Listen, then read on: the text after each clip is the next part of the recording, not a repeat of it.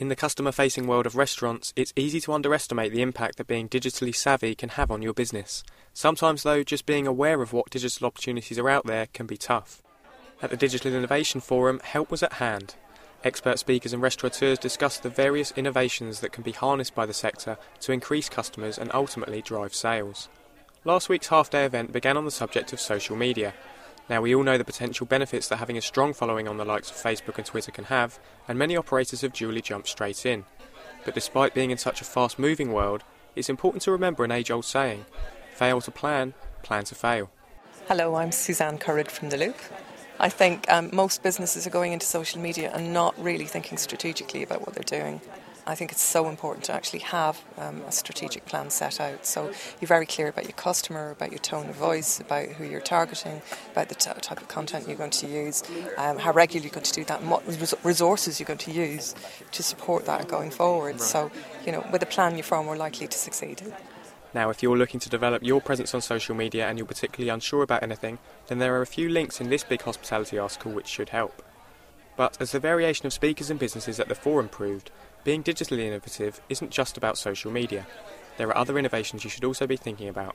Whenever you're looking at a kind of digital strategy, no matter the size of your business, you have to look at a multi-channel approach.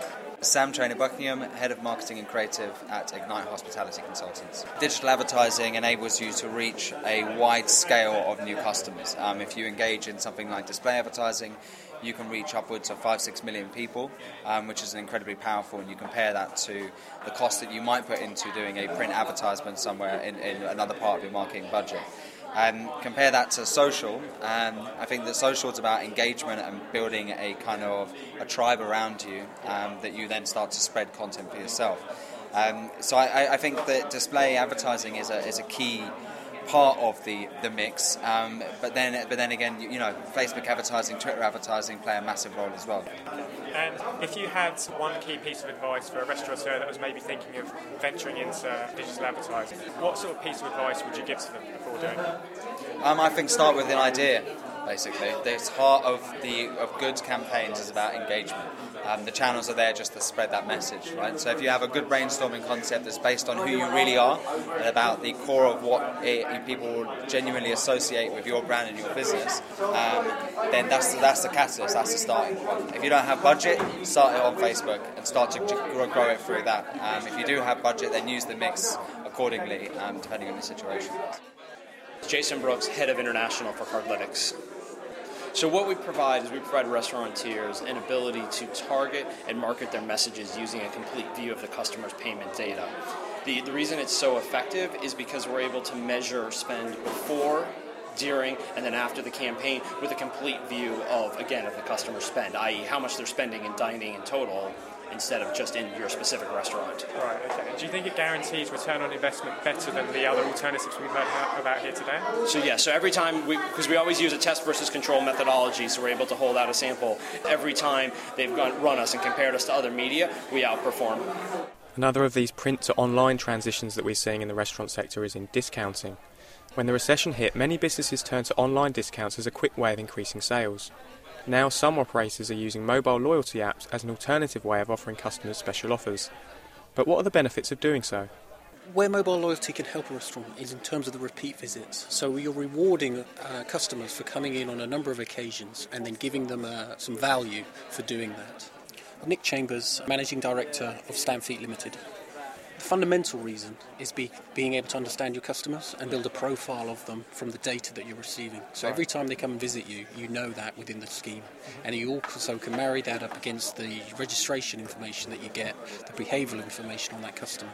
And that gives you more of a complete picture of them, so you can then use that to target them and change behaviour. Okay, and so for any restaurants that don't offer mobile loyalty apps, what should they be thinking about before they go into it?